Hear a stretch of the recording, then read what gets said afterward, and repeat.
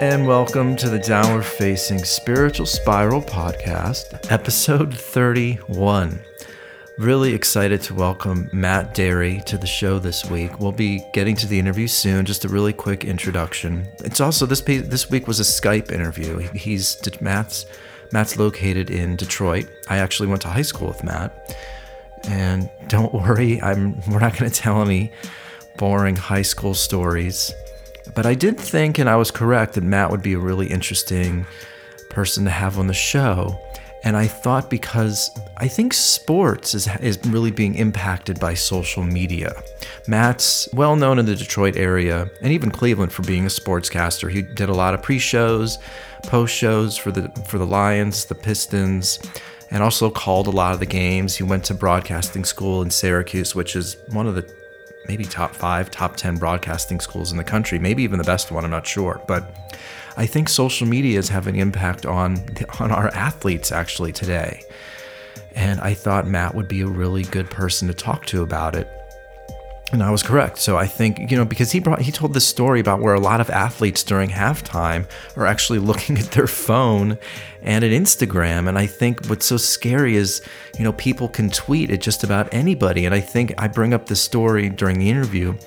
There was this kicker for the Chicago Bears. I forget his name, but he had a chance to take the Bears to the next round during this last year's playoffs. And he missed a field goal at the buzzer and they lose the game. And so thousands of people turn to Twitter and basically tell this kicker to fuck off and they say all these terrible things about him, and it's really a pretty scary world to think that just about anybody has access to you or could tweet at you or message you on Instagram, and Matt tells a lot of interesting stories about athletes and how a lot of them will look at their phones during halftime, and teams are hiring social media consultants.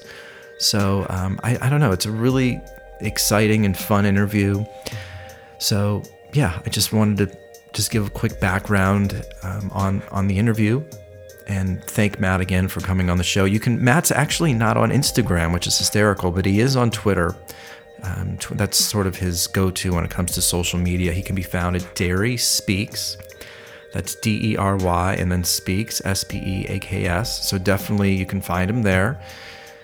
And really quick, super fast housekeeping again. If you're new to my show, it's really sort of talking about social media and the impact it's having on our lives and the way we communicate. And I think it's having a pretty dramatic impact. Unfortunately, I think it's pretty negative impact. I don't think we're really thinking for ourselves much anymore or focusing on our lives, and we're so distracted now. So I really have created the show to sort of talk about that with artists, musicians, and people that I just think have an interesting take on the world. So this article came out about me in Los Angeles in Voyage LA magazine. So if you really want to get a glimpse as to sort of what I'm about, definitely check that article out, because I think it really does a good job of telling sort of my story and where I'm coming from, voyagela.com. And I did just publish my Patreon this past week, patreon.com/Eddie Cohn. It's just so many things going on with the podcast, writing music. I really have been making a lot of headway the last couple weeks with my book. My first draft, I can seriously say, was really lacking. And so I took a month off, and the second draft is really coming along. So there's just a lot of creative pursuits happening in my world. And so I created a Patreon to sort of get people involved and to share a little bit more about my creative process. So anyway, that's it for this week.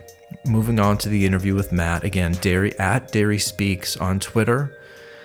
Really great guy, really fun conversation about sports and social media. So I really hope you enjoy this week's show. If you dig the show, please write a review on iTunes. That stuff really helps out a lot. And as always, thanks so much for listening.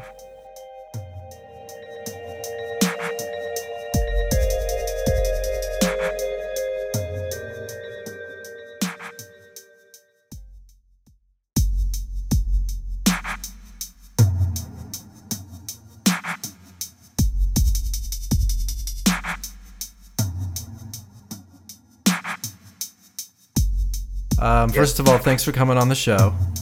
No problem. Are we on? We're on. By the way, this isn't live. Like, my podcasts aren't live. I edit them. I make them. You're gonna actually sound like a woman by the time I'm done editing this thing, so it'll be perfect. What? Don't do that. I'm kidding. So the podcast is about how fucked up social media and Instagram and how it's ruining the world and how Twitter's ruining the world. I mean, I kind of jest, but I'm also kind of actually serious about it all. I don't disagree. So, I think it's a cesspool, unfortunately. I went through a few years of it, just, especially being on radio and being in the public eye and dealing with trolls and everything else. It's rough. Yeah, it's rough. Funny. I typed your name in. So just really quickly background. Yeah. Matt and I went to school together, high school, and we could talk for an hour about ridiculous high school stories, but we don't want to bore the listeners, so we're not going to do that. Yeah, that's the last thing we're going to talk about. Nor are we going to talk about Cleveland sports, because that would bore the hell out of people. But I did type in, this is what's so messed up.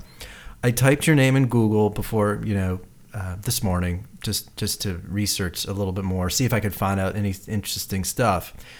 And what's so fucked up is that one of the stories, like, close to the top of the listing was this sort of back and forth that you and some guy, you weren't involved in the conversation, but somebody was trolling you, and the fact that there's photos of you and women, like at some studio or something, and some guy comes on and is defending you and all this sort of stuff, and I'm thinking, this is what's so fucked up about social media and Twitter and trolling. What's your take about it all? Well, where do I start? That's a heck of an introduction and great research done by you, Eddie. But are you being facetious? Well, I mean, when you have a 17-year-old son and 15-year-old stepson, and he's not as much into it. And then my daughter's 14, and you're talking about, you're right, having to have a conversation with your kids about, hey, listen, Dad's on the radio or Dad's been in the public eye. Not that I care about that crap, but, like, don't believe everything you read on the internet. And I've had to have that conversation, especially with my oldest. I mean, that's not what we sign up for when we become parents or when we become adults. The conversations that you had with your parents, and I was privy to some of those back in the day, and same when you were hanging at my house. It's gotten to the point now where you're right. It's a sad existence when an athlete or a musical artist or that I'm kind of hitting the Ed Cohn genre, but with the athletes and music. Okay. But to have to answer to complete strangers who can have access to you 24/7, 365, it's pretty scary. It's one thing to have great access, and social media can bring people together, and you can reunite with friends from college or high school, or come across somebody, or land an interview through a direct message with somebody. Like I do a Detroit Lions podcast. That's cool and all, because that's all positive and it's a connection. But you're right, as far as the negativity and the trolling and putting yourself out there, it's pretty scary and dangerous.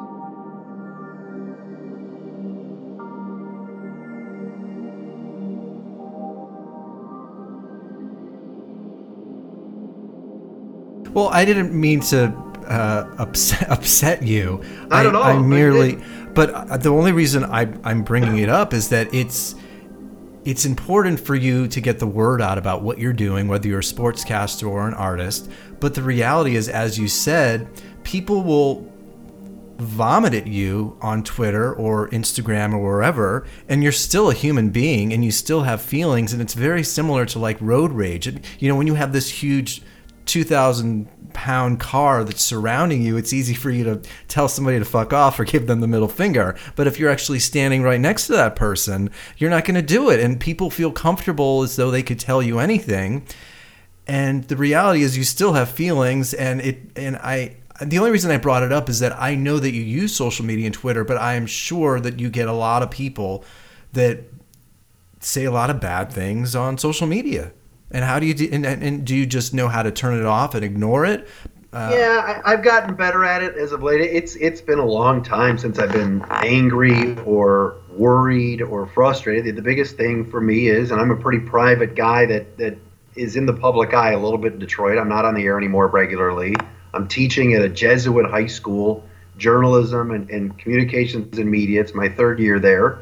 And so I can pass along these types of real life situations and lessons to the guys. I got seniors that, oh, Mr. Dery, did you see that tweet about this, this, and this? Or, oh my gosh, isn't that hilarious? And I'm going, no, it's not funny. That person has a family.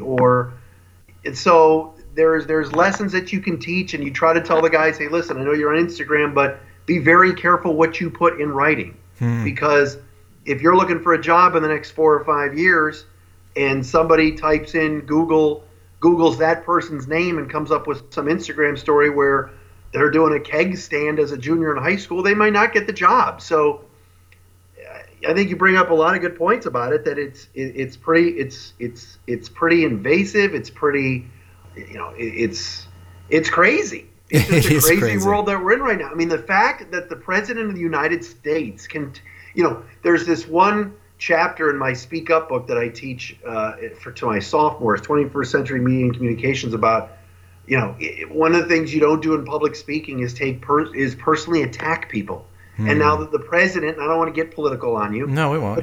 But now the president on a daily basis hops on social media to call people, names and Pocahontas and all this shit.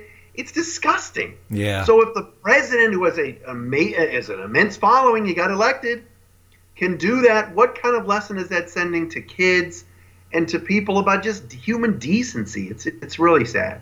Well, let me ask you, because I got the sense when I looked at you online that you're really not working currently as a sportscaster, but you do have a podcast where you're talking about the Detroit Lions. Is that accurate? Yeah, I've got 3. I'm doing 3 podcasts. You're doing 3, right now. But is there a reason? Is part of the reason why you're not working with some of the radio stations because it just got to a point where it was just exhausting, it was difficult to deal with? Or, I mean, I don't want to get too personal here, but do you feel is part of the reason? Because I also saw that you're a motivational speaker now. Is part of the reason why you've sort of made this transition was because it just became really exhausting to deal with? Well, I mean, part of it too was I got fired. I mean, first time ever let go. I mean, you remember when I was at WHK in 95, 90, we all got fired. The station got sold and we all got fired. That was Les Levine and Ron Brynas. Right. Rizzo, me, Dan McDowell, who's now in Dallas. So we had a fun thing going. It wasn't a great station, and at the time KNR was first guy in, so we were kind of the little guy. But that was really, but this last time in 2016, no, it got to the point where it was like, there's nothing for me in Detroit. My wife and my stepson, they don't want to leave. I don't want to leave. So I took this teaching job, but I'm still doing some stuff, in Cleveland, and I fill in at 92.3 The Fan. I filled in here. It's more of a fill-in thing. It's more of an opportunity. I wouldn't necessarily say it's because of social media that I've been driven out. No, I don't think that's true. But I do enjoy. If I'm doing the Lions podcast, I'm working for the Pistons again, doing their weekly show online. It's a podcast. My brother and I are doing this Dery Brothers Tribe cast. Yes. And what's good about that is we can do the show and just do it for 40 minutes or a half hour, and maybe there will be one day where I go, hey, let's open it up for Twitter and we'll take Twitter questions. And sure, there's going to be some people, Tigers fans especially here in Detroit, no one wants to hear about the Tribe, fuck them, and that's whatever. That's Cleveland, Detroit. Right. But if it gets personal or something like that, the block button, the mute button, you just go forward. When you were doing radio and you relied on phone callers and you weren't sure who was on the other end of the line and if they were able to get through and say something and you dumped it, but yeah, it affects you a little bit sometimes if that happens. But as far as social media, seeing that, instantaneously, it's pretty wild. So what are you teaching right now in class at this high school? And then are you giving them? Why were you giving those kids advice about social media? Give me a little background about what you're teaching right now. Well, the program, the sophomore, it's a required class for sophomores called 21st Century Media and Cultural Communications, which basically it used to be a speech class. The guy that was there before me, a guy by the name of Sam Evalt, who's amazing, renamed the class, kind of restructured it about how communications and culture have changed. Wow. You introduce social media, you introduce product placement and advertising. We do an informative speech. We do a persuasive speech. We do impromptu speeches throughout the semester. We do a culminating project where you build a website, you do some speeches, you do a radio and TV ad. So it's all of that and public speaking. So a part of the lessons through this one other book that we use is the birth of social media, how it's used, how news breaks there now, and those types of things. So that is when I got into the whole Twitter thing about how social media has changed the game with breaking news and with coverage. Yes, I got into a little bit of evaluation and self-reflection of, oh, and by the way, your teacher 3 years ago, or 10 years ago, or whatever it was viciously attacked by this guy or by this woman, or, on social media. And guys aren't stupid. They pull up my name like you did on Google. You go, hey, Mr. Dery, what happened? Who's this thing? And you deal with it and you tell them, hey, look, you got to be careful. You can't fire back. Right. And that's what goes on. That's what's so challenging now is that people pick fights online, and you have to be the better person and not say anything, but you still have feelings. Then other people are going to bring it up, and people love to there's this sort of tribalism that's going on in our culture where people love to jump on board, and it's exciting to see a fight online, and people get involved, and it becomes so toxic. And yeah, I just think as a sportscaster, when you were in Detroit, and sometimes I feel like in these small cities too, it can erupt. It's sort of like there's not much going on in the news, and people love the attention, and they sort of create these firestorms. We would do some topics on the air, and we'd get some tweets back. Like we put out, all right, we're going to bring up Matthew Stafford, and is he a top 10 quarterback, and is he an elite quarterback? And I get on and I'd say he's not. I'd say he's good, he's average, I like him, don't love him, not elite. So people start tweeting into the show, and maybe we had one or two phone calls on. At the station I worked at here the last time, I've worked at all three big ones here in terms of sports. The last one I worked at sucked.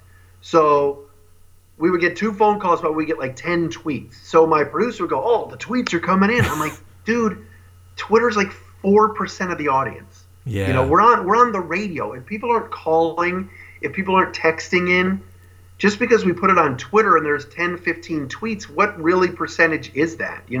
When Kyrie Irving gets pissed because he's tired of getting attacked on social media, how many of the Celtics fans are on Twitter? How many season ticket holders are? We think, you and me, because we're a part of that age group and people younger than us, we're getting old, by the way, Eddie. I know. What percentage of Celtics season ticket holders that go to these games and really love Kyrie Irving are on Twitter during the game attacking him when he airballed a game-time shot? It's a very small portion, but the guys that really take it personally and are like, oh, gosh, I got 15 mean tweets in a row. Think about the percentage. It's so small. Well, yes, I don't know, though. I don't know if it's that small, because I argue that I feel like more and more people are spending their time staring at Instagram or Twitter or Facebook than they are actually having a real life. And I don't know. I mean, I want to think that there's a vast majority of people that are not on Twitter. They're just reading about the Boston Celtics through the Tribune or the Globe. But I get the sense that it's shifting, and more people are spending their time on Instagram and Twitter.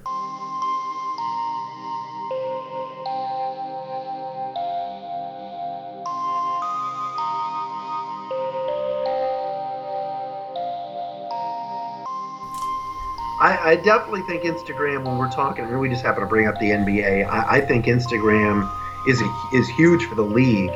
And the fact that the NBA allows their highlights to go out there, I don't know, I'm not on Instagram, but I know my son is, and he follows this House of Highlights. Right. So when you and I were kids, we had to wait until 11:20 when Channel 5, Channel 3, or Channel 8 showed the highlights. We go to games and wait for the highlights at 11:30. Now you can get them instantaneously. So if a guy gets dunked on 2 minutes later, it's on House of Highlights on Instagram, right? And it's viral.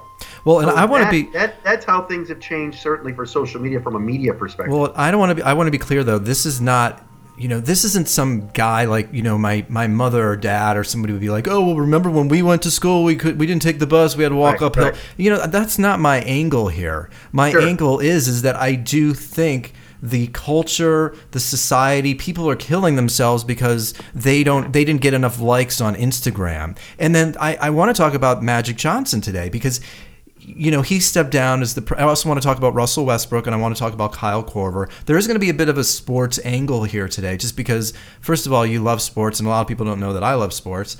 But you're a you were a sportscaster in Detroit, and you're still doing a sports-related podcast. But I do find it interesting. Magic Johnson stepped down as the president of the Lakers, and what's so amazing to me is he didn't tell Jeannie personally before he quit. He walks over to the podium in El Segundo and just basically doesn't even say, hey, I'm going to have a press conference in a half hour. He just walks over there and starts talking.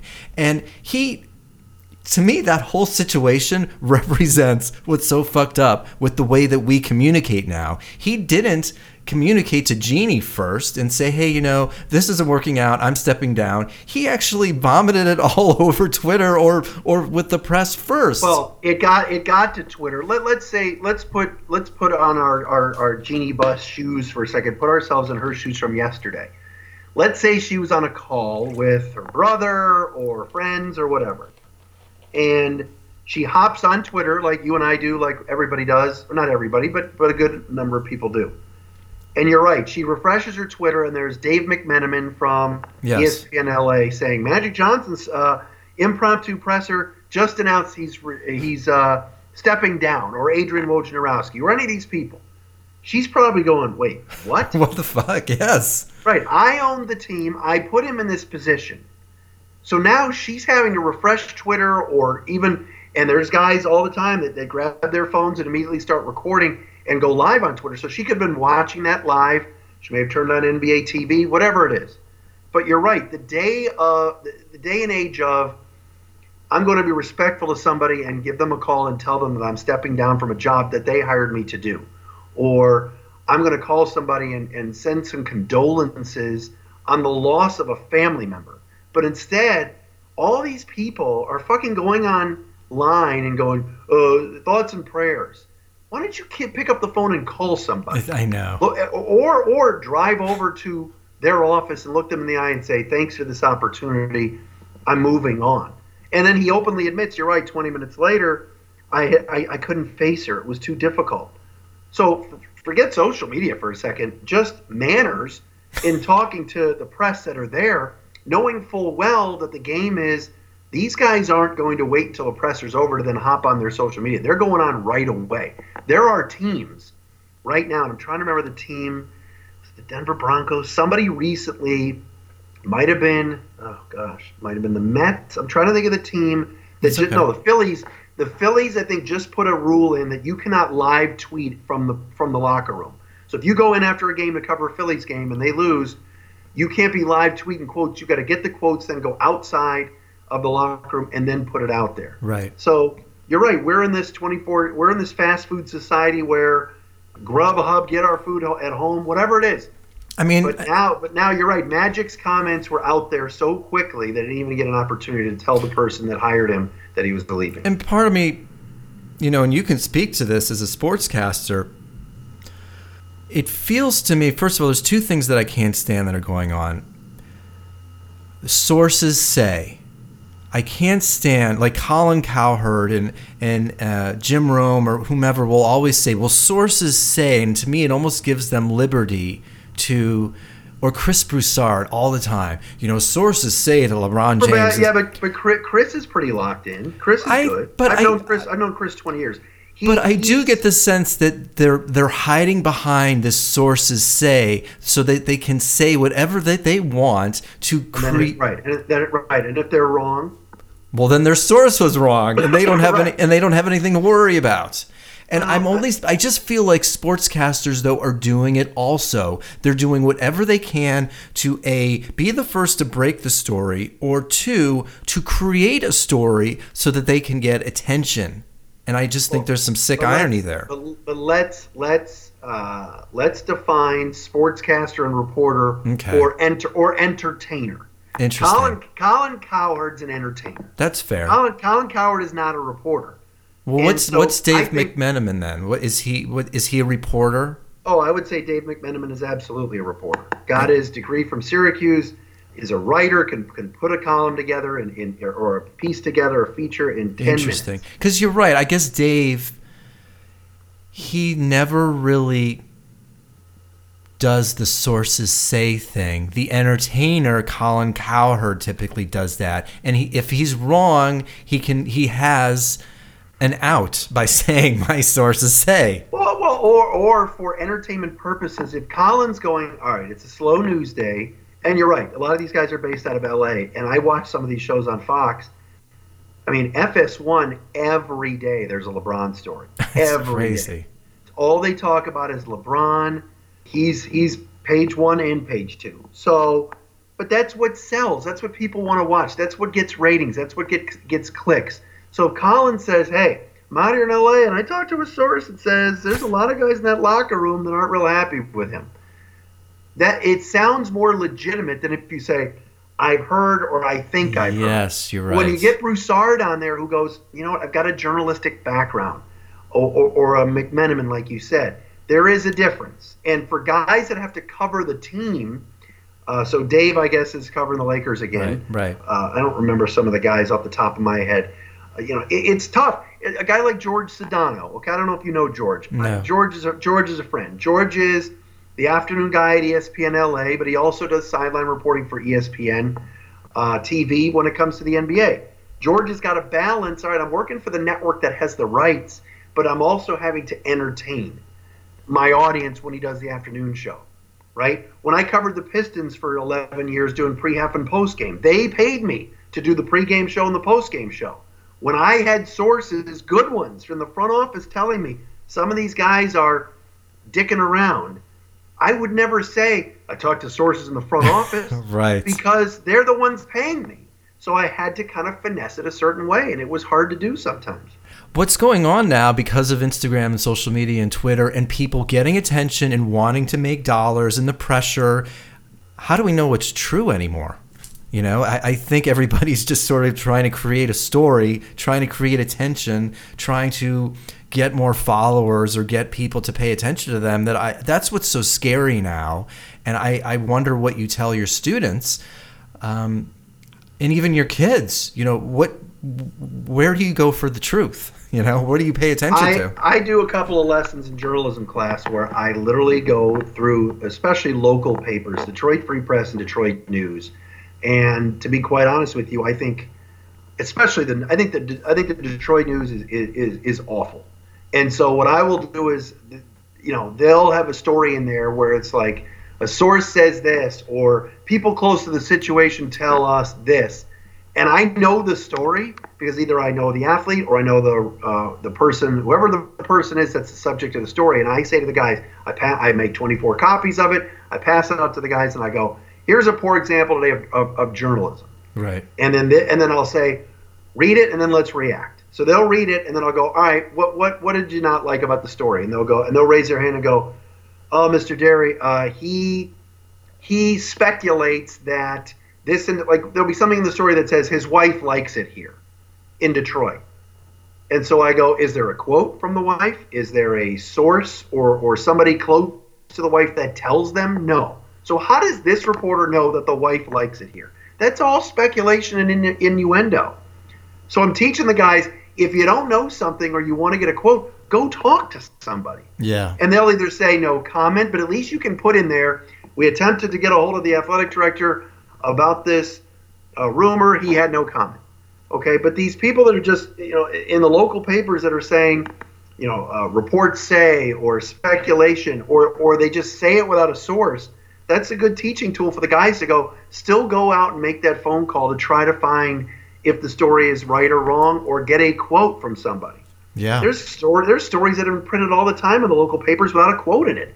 How do you not have a quote in there? Now, I know that some are like a game story. The Lions lose on a Sunday, and you got to put a game story through, and the Lions beat writers are very good. It's a good group of guys, and they're good reporters. So they have to put a game story in first. But then that second story has quotes in it. There's too many stories now without quotes, without checking with either side, and it's all just speculation. You're right. If Colin gets on and says, I've heard that there's guys in the locker room that don't like LeBron, maybe one of those players is driving home, calls the producer of the show and goes, hey, I'm right here. You want to ask me? Right. Now, most of the time the players are told by the teams, don't bother, don't. But they might be in their car laughing, going, gosh, this is so off base. But they can't. They don't want to react or respond to it on Twitter. They just leave it alone. It's more entertainment than anything else.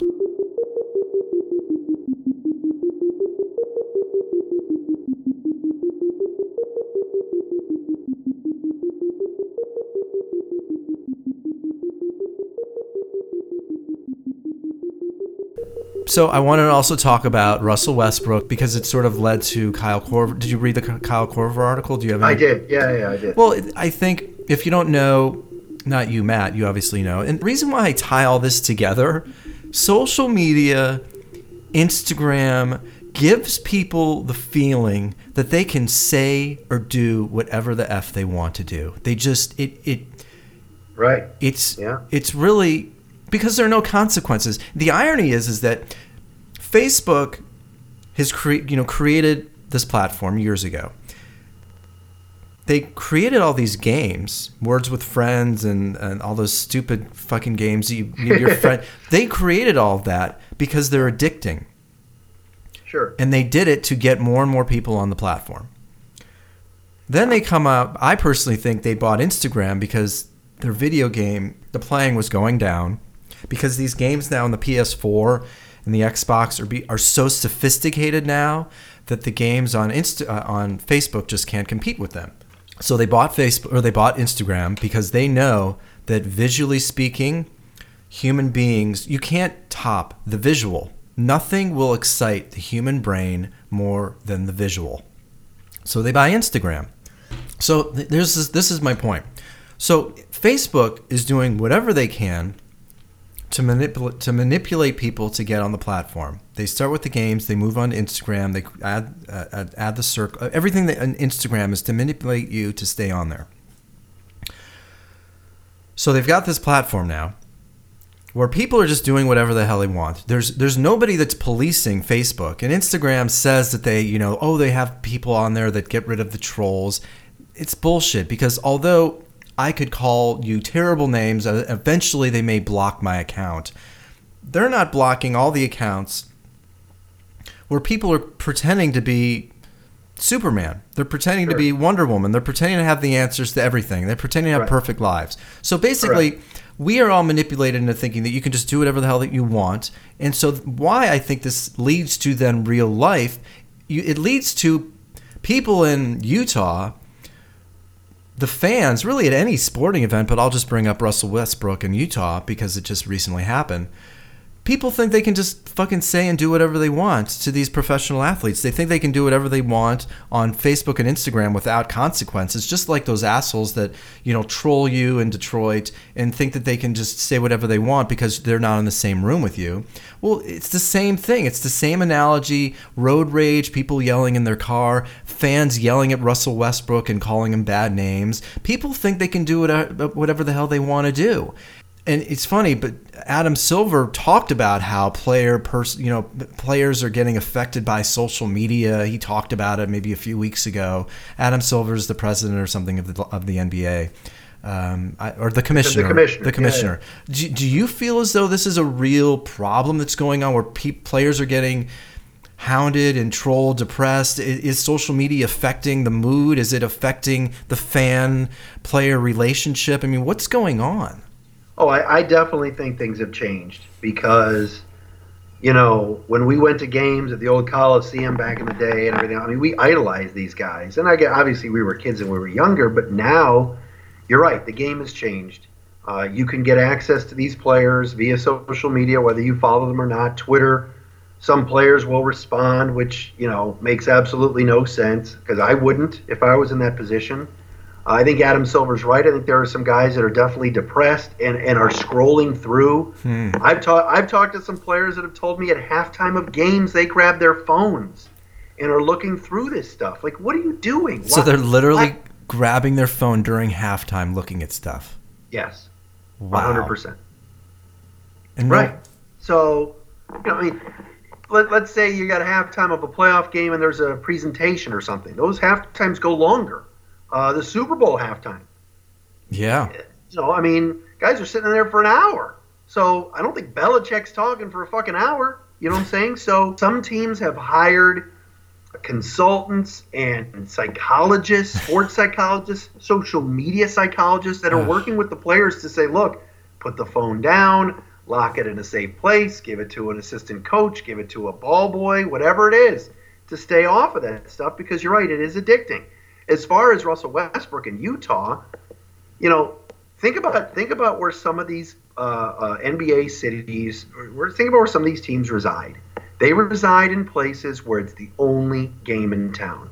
Sacramento Kings fans love the Kings. Right. Blazers fans love the Blazers. Jazz fans love the Jazz. Spurs fans love San Antonio Spurs. Why? Because that's all they got. So for 41 nights a year, if you're a season ticket holder, and you can get to all those 41 or 35 or 30, you're so into the team.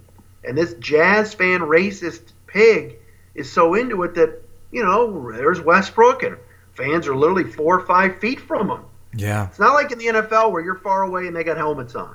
You can stand in the first row in the lower bowl and try and scream and dog pound in Cleveland. You could attempt it.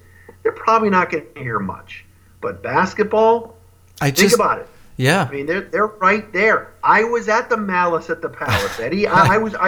You go back and watch the video, you can see me standing there. Yeah. I mean, it was scary shit when, Artest is in the crowd and it's dead silent and all you hear is shrieking and you can hear fist hitting face because everybody was so stunned that a player was up in the stands. Yeah. And we thought we had gotten past that and they had chained down all the courtside seats and they had added more security. But now, to me, and here's the other problem.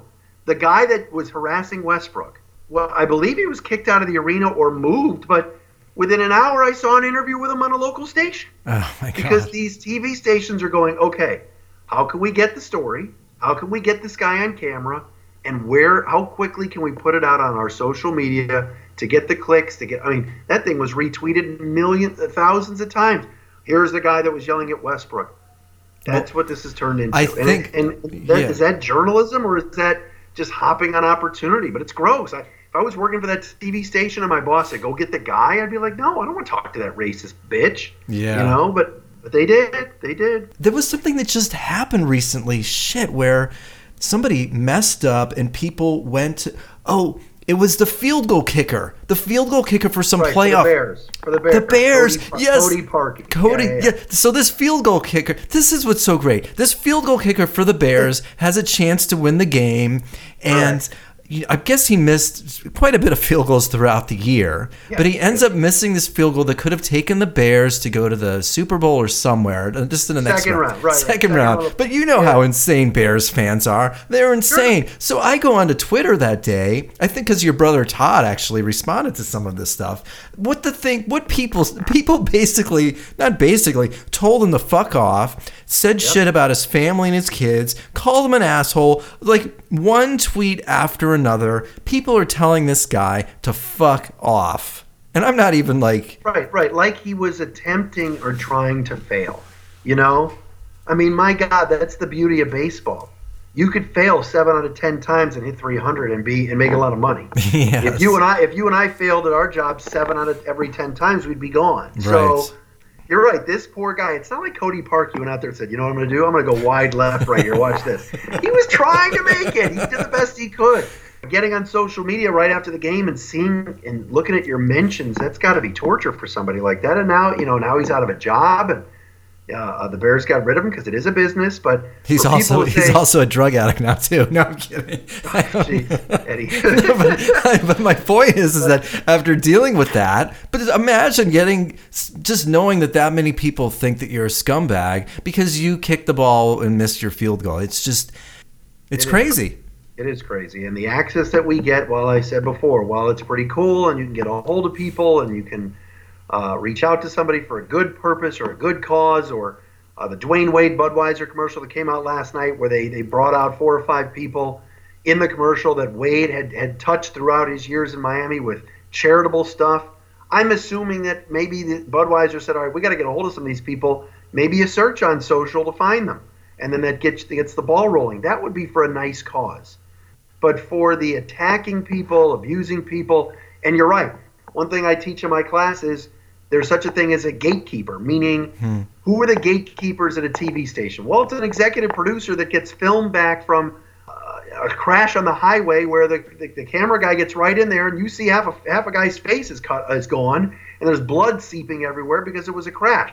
The gatekeeper, the executive producer, says, I'm going to be the keeper of this gate here and not put that on television because we have some viewers that we think will gross out. Well, who are they? Who's a gatekeeper of social media? Mostly it's yourself.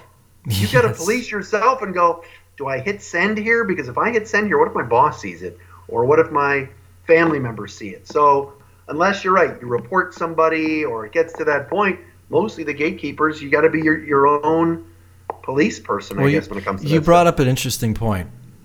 I think people are terrified to tell the truth. I think people are terrified to say how they actually feel. And people are terrified to come on my show and talk about social media because everybody's contributing to it. Everybody is pretending to be something. Everybody isn't really telling the truth. And I think the people that I value the most are doing the best they can to be themselves on social media. They're not looking to be perfect all the time. They're not looking to have this certain persona that they think people are going to like. And I think it's actually why I think that's why there's so much anger and frustration when people have the opportunity to explode or vomit venomous shit on something that happened. They just can't wait to do it because deep down underneath it all, there's still racism and anger and frustration, and people don't know what to do with it. And then Instagram and social media is just making it worse because all these people out there just seem to have happy, perfect lives, and it's just pissing people off. For sure. And unfortunately, too, when people don't have a life or when people have minimal friends, minimal family, their release can be social media.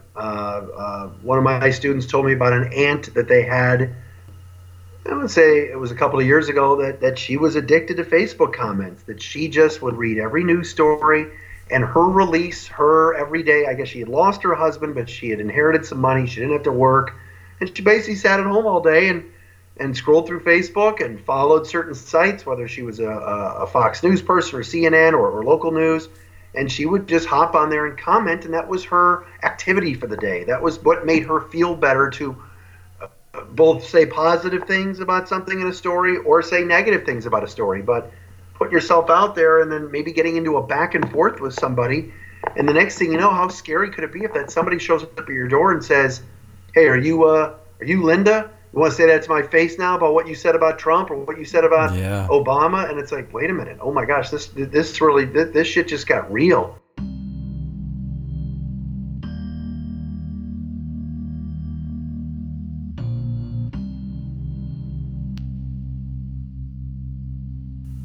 I want to talk about one thing, current event, and sort of what we're talking about and what your experience was as a sportscaster, and then I'll end it just on a personal place, just asking you some specifics about social media. So Kyle, in response to what happened with Russell Westbrook, Kyle Korver wrote this, I thought, pretty powerful, well-written piece about racism and the NBA, and the NBA is primarily 75% African American, and how he feels being Caucasian when a lot of the problems that are happening, racially speaking, in the NBA are Caucasians, primarily men, yelling racial epithets at the players. And it's, as a sportscaster, as a writer, when you were covering the Pistons, did you get the sense that there was a lot of fear and a lot of racially charged banter going on at games?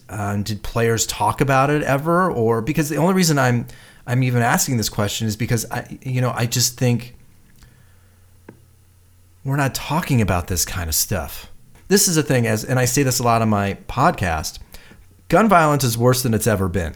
I don't think it's ever going to change. Oh, yeah. It's not going to change because people primarily just care about themselves or their social media following, or they just don't want to talk about it because then they're worried about the repercussions of what their feelings may produce in their life.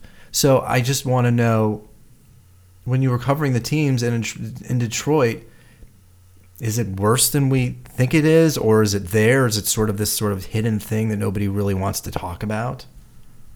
I think that it's, I think it's bad.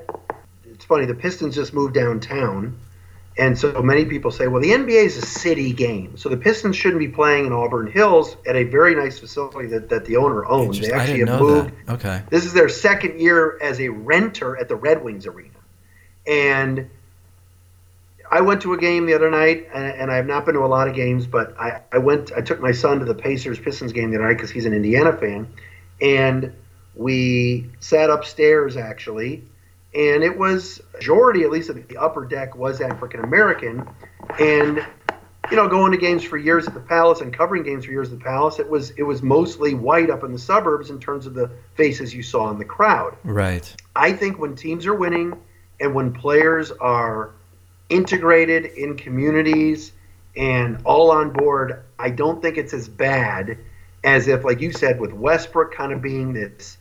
I don't think Westbrook's combative. I think he puts out a combative aura about himself, but I think the mix of Lily White, Salt Lake City, right, and Russ kind of being this roughneck African-American player that, by the way, is as good as any player in the league and is not a bad guy at all, but he kind of, when he's on the court, he's got that face. He's so emotional. He is. He's mean. He loves the game, and I love the guy. The guy's staying in Oklahoma City forever. I mean, how about that? He's not jumping ship like all these other guys to bigger markets. But I think when you got a mix, like I said earlier, of Jazz fans who, the Utah Jazz is they're everything. They don't have a professional baseball team. They don't have a professional football team. So I think that sometimes is the bad mix for one night. But you're right.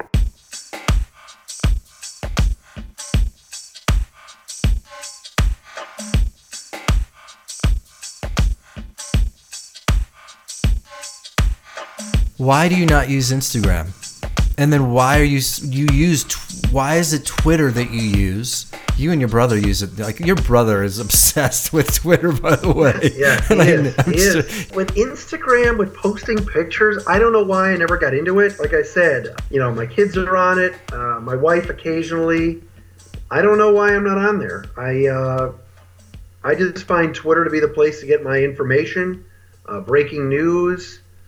Now you used it. You used it a lot more when you were working as a sportscaster, right? Yeah, when I was working in radio, and yes, absolutely, I would set up I would put topics out there and say, hey, join us today at noon. We're going to be talking about this. We're going to be talking about that. So I use it as promotion. I still post my Locked On Lions podcast on there. The Pistons post my Pistons show on there. We post our Tribe show on there. So now, are you employed by or is this because of your following and your fans? You know the people are going to listen to your podcast because of who you were or who you are. The Lions podcast is run by a network called the Locked On Podcast Network. They've got all NFL teams, all NBA teams. They've added some baseball. The guy that runs it, David Locke, is actually the radio voice of the Utah Jazz. So he contacted me when he started the network and said, I want you to be my Lions guy. So, and I like David, and I'm like, sure. So, advertising, sales, and everything else I get a cut of. And so that's pretty cool. And I like doing it. I've done it I'll be entering my fourth season, I think, doing it with them. The Pistons one, that was one where the team contacted me and said, we want to bring our podcast back. We want you to do it. I'm like, okay. And then the Indians one, we just started on our own, but we do it through waitingfornextyear.com, which is a Cleveland Indians-based sports blog site. So all three I've got a connection with people. So, but yeah, so Twitter I use. I don't know. Eddie, that's a good question. I mean, are you more on Instagram than Twitter, right? Isn't that correct? Yeah, I think I use both. I have gotten to a point now where I'm on Twitter, I'm on Instagram, but I have gotten to the point now where I pretty much just post whatever I want to post, whether it's the podcast or I just was in a magazine in LA, or like an article in Los Angeles that I'm in, That's great. don't really consume much on either of those platforms anymore. So Twitter is sort of like the negative world. Instagram is the positive world where everybody's just having a great time. I happen to think that that's very true. And with Instagram, too, it's very easy to throw a selfie up there, or me and my friends are somewhere, so we're going to take a picture and post it. And I think it is a happier place. Twitter seems to be the place where you can vent, and it's just a reflection, too, of the news society that we're in. You know, I've taught my journalism guys, negative, unfortunately, sells. If we had a kid at our school a couple of years ago that got hit by a car on the side of the road and lost his leg, he was trying to help save somebody else from a car. And it was an unbelievable story. And he got put on the front page of the paper, and he was the lead story sometimes. And it was a positive story because he tried to do a positive thing. But unfortunately, some of the days where he won an award, it wasn't the lead story. Why? Because there wasn't, it didn't bleed, so it didn't lead. If it bleeds, it leads. Huge car crash, blood and guts everywhere on the side of the road. Well, why didn't the story about the guy that gave a homeless man $20 and hired him at the McDonald's and got him a shower, got him a haircut, and took him in, and now this guy's off his feet? How come that doesn't lead? Because it's not something that's talked about. The negative is what sells and what is getting people talking. When Steph Curry goes for 50 in a game, oh my gosh, Steph Curry dropped 50, it's great, yeah. But when Steph Curry yells back at a fan and the fan says, oh, I got viciously attacked by Curry, then it becomes a big story. The negative is unfortunately what sells, and it's not why I'm on Twitter. I'm on there mostly for information and breaking news. And if I'm away from the TV and I can't see a Tribe game, or I'm away from a game that's going on. The other night, the Virginia Texas Tech game was on. My wife and I were doing some stuff. I couldn't turn it on, so I was kind of following it on Twitter. And enough people post the score, and enough people say what's going on, that I had an idea of what was happening in the game. I think all these, I do think Facebook has bad intentions, in the sense that I think that they know exactly what they're doing to get people on the platform. But I don't think Instagram in itself is, a bad thing. And Twitter in itself, as you're saying, it's a great place to get lots of information. Sure, no, it is. But I think it's almost like human nature doesn't. Right. Human beings don't know how to handle all this onslaught of information. And you say Twitter's negative and Instagram's positive. The irony is, there's studies now coming out where if you spend like an hour and a half on Instagram looking at nothing but pretty selfies and pictures, and people are manipulating the photos with filters to make their skin and their body look as good as possible, the irony is, people are getting depressed by looking at the happy, perfect world of Instagram, and people are getting angry and depressed because people are yelling at each other all day on Twitter. So as a parent, as a teacher, what is your advice? What are you telling your kids? What are you telling students how to manage the insanity of social media? I'm not telling them not to be on it. I'm not doing that. But what I am telling them is you got to be very careful what you put in writing, whose feelings you could hurt. If one tweet that you think is semi-negative or semi-personal, it could hurt you down the road. I think anybody can type in anybody's name and do some background on them. And these kids, whether it's my son who's a junior in high school or the kids that I'm teaching, they're going for a scholarship, and it's between this kid and a kid at a Jesuit school in Chicago. Who knows? These people that are making that decision may say, all right, these two candidates are dead even. So you know what? Let's go on our Twitter or on some Twitter, type in the kids' names and see what we come up with. And if they find a little blemish, that could affect somebody's life. So I'm telling guys to just be careful. Be careful what you put in writing. Be careful what you're putting out there. What tweets you're liking. Retweeting, because it could come back to haunt you and bite you. And it's really the biggest advice that I can give them, for sure. It's like these platforms are giving people the ability to share their opinions, which is great. I mean, I'm doing it with a podcast. You do it with a podcast. But sure, it's a free country, First Amendment. Yeah, and I think it's a great tool, and I love it, and I'm sure you and Todd love it. And yeah, it's just making me words have power. Words have power to affect people's feelings, and I think No doubt, no question. I guess I'm caught in this sort of conundrum where I want to communicate my feelings. I don't want to hurt people's feelings, of course, but I do think somebody needs to start, and people are. I mean, Kara Swisher is a big-time writer. We're almost done. Kara Swisher is a big-time writer out of Silicon Valley, and she's really sort of going after the creators of these huge platforms because she's from DC. People will actually pay attention to her. I just think these are important conversations to have because I think people are treating these social media platforms in a way where we just don't think there's consequences, but I think there are. And well, hold on. You're a smart guy. You're a smart guy, and so you believe there's consequences. I know there's consequences. Unfortunately, like you said, because the lack of gatekeepers and the lack of rules, people think they can get away with this stuff. And when you've got the leader of the country doing it as well a little bit and hopping on Twitter and taking personal shots, it makes it seem like it's okay. But in reality, it isn't. And until it affects somebody personally where they could lose out on a job, they could lose out on an opportunity based on a tweet that they put out 3-4 years ago and now have to apologize for, then it affects them and then they scale back. But it's not everybody. So, anybody can hop on right now and start an account and have an egg as their picture and attack people, and it would make them feel better, but it doesn't make it right. Dery Speaks on Twitter? Yes, Dery Speaks, Dery Speaks. That is correct. Okay. You're not really even on Instagram. I mean, you're just not on it at all. No, I don't have an account. Okay. Sorry. the world needs. What about Snapchat? You on Snapchat? I'm not. No, it's too much. It's funny. Facebook, I only post about my podcast, and it sounds so selfish, but I just post my.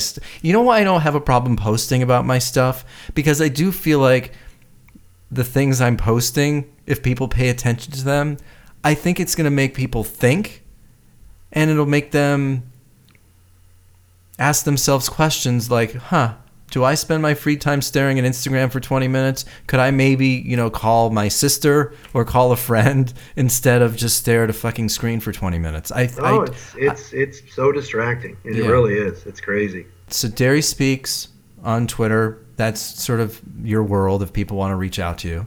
Do you want to, I guess I'll close it. I promise I'll close it here. Do you want to get back into sports, or are you liking what you're doing now? In the sense I like what I'm doing. I just want to be happy. I'm at a point now where it's, when you remember this, when we were in high school and stuff, and we would look up in the upper deck at Joe Tate, and I would go, that's where I want to be. If there's something I want to do in life, it's to call games in the Joe Tate Perch, and I had the honor of doing that a couple of times for Detroit teams, whether it was Pistons at the Q, or I'm sorry, now I guess they renamed it the Rocket Mortgage Fieldhouse or something like that. And I called games at Madison Square Garden, both at Syracuse and with the Pistons when they played the Knicks. So there were some things I wanted in my bucket list that are done. I'm not sitting here right now on April 10th, 2019 going, I got to get back into this. I got to be the voice of the team. That ship has kind of sailed. I like dabbling in it on the side, but okay. I'm doing something, teaching these kids. It's rewarding. What's the name of the school? University of Detroit Jesuit High School and Academy. So cool. It's and so you're there pretty much full time, or that's every day. Yeah, that's your full time gig. It is. Cool. Well, Matt, I appreciate you coming on the show and talking to me. Yeah, great to see you and talk to you, buddy. Anytime. You know that. Yeah, it was a really good talk. Good stuff.